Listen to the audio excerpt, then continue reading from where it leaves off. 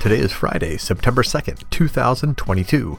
This is the Link NKY Daily Headlines Podcast. I'm Matt Spalding. On today's episode, hearings for suspect in cyclist's death pushed back to mid-September. Independent voter registrations growing faster in Kentucky than Democrats and Republicans. Walton to receive new library.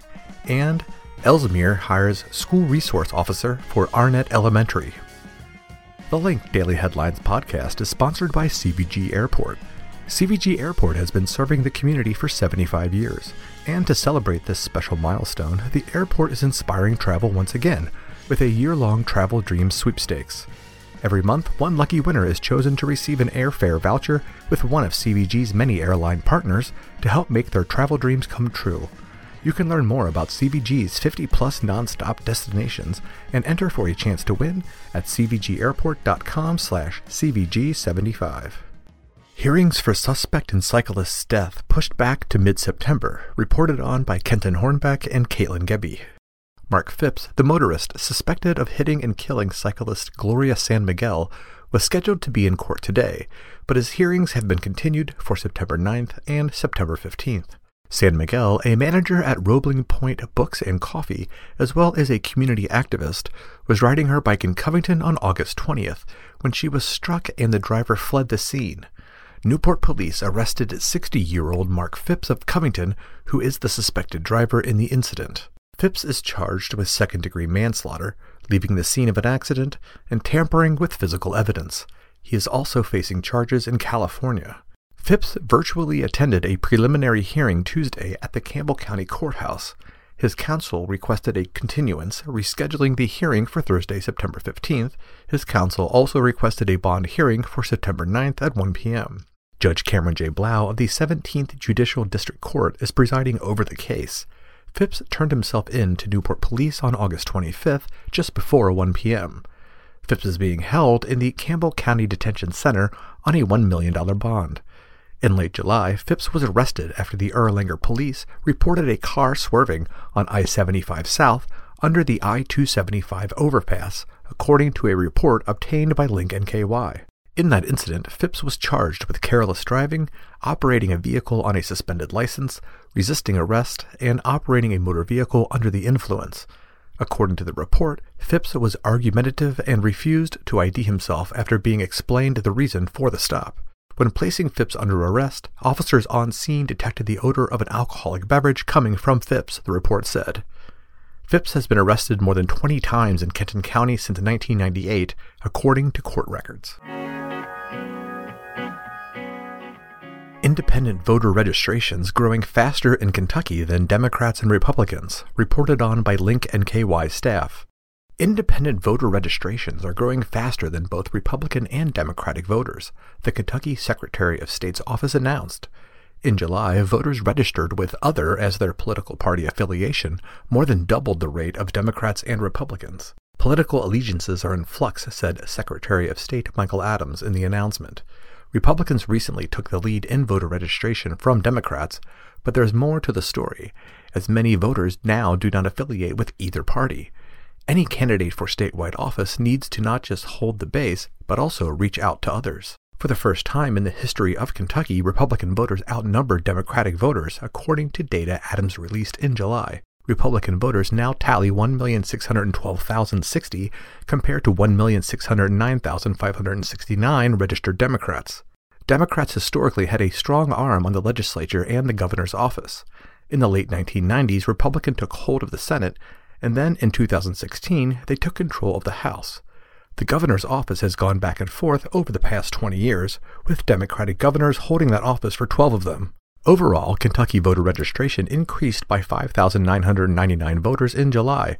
Over that month, 3,796 voters were removed, 2,624 deceased voters, 798 voters convicted of felonies, 330 voters who moved out of the state, 23 judged mentally incompetent, and 21 who voluntarily deregistered.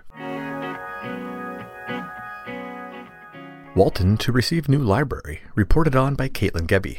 The small library in Walton will soon become a 25,000 square foot community hub.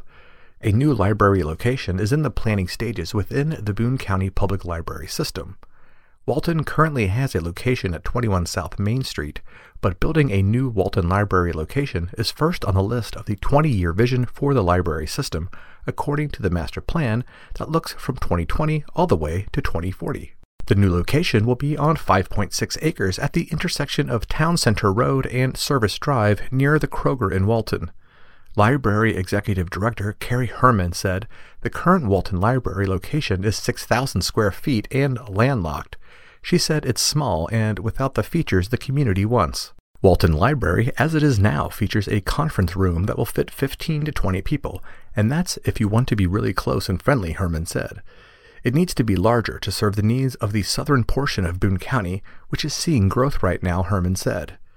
In 2019, Boone County Library signed a contract with MSR, a Minneapolis-based company of architects, to do a facilities master plan.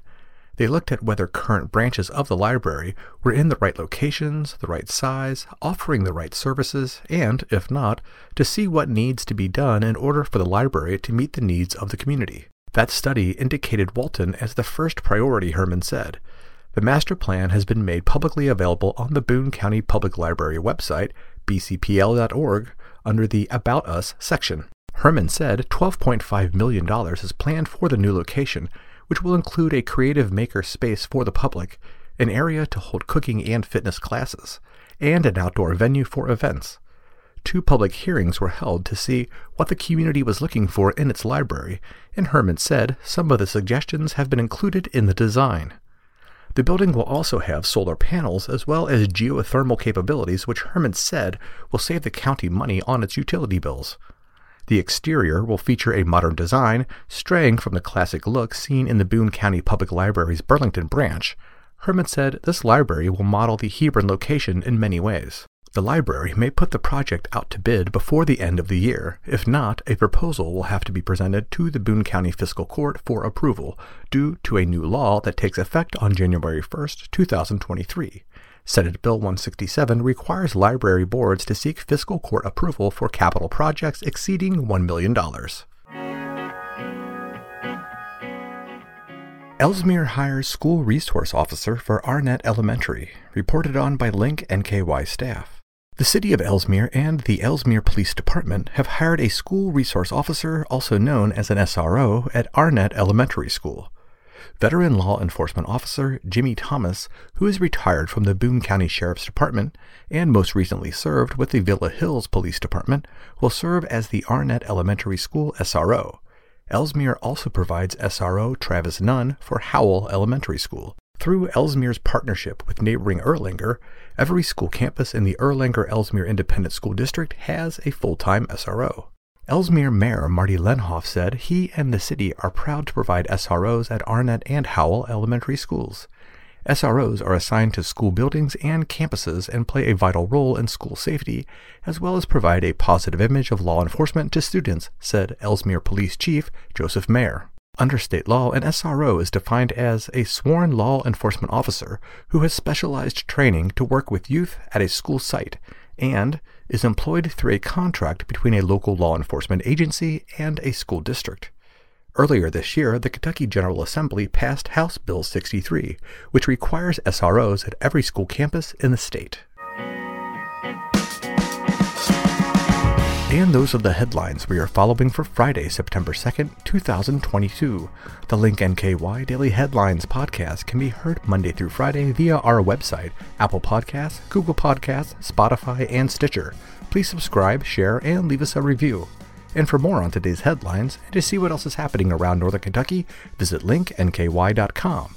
We will return Tuesday, September 6th. Enjoy your holiday weekend.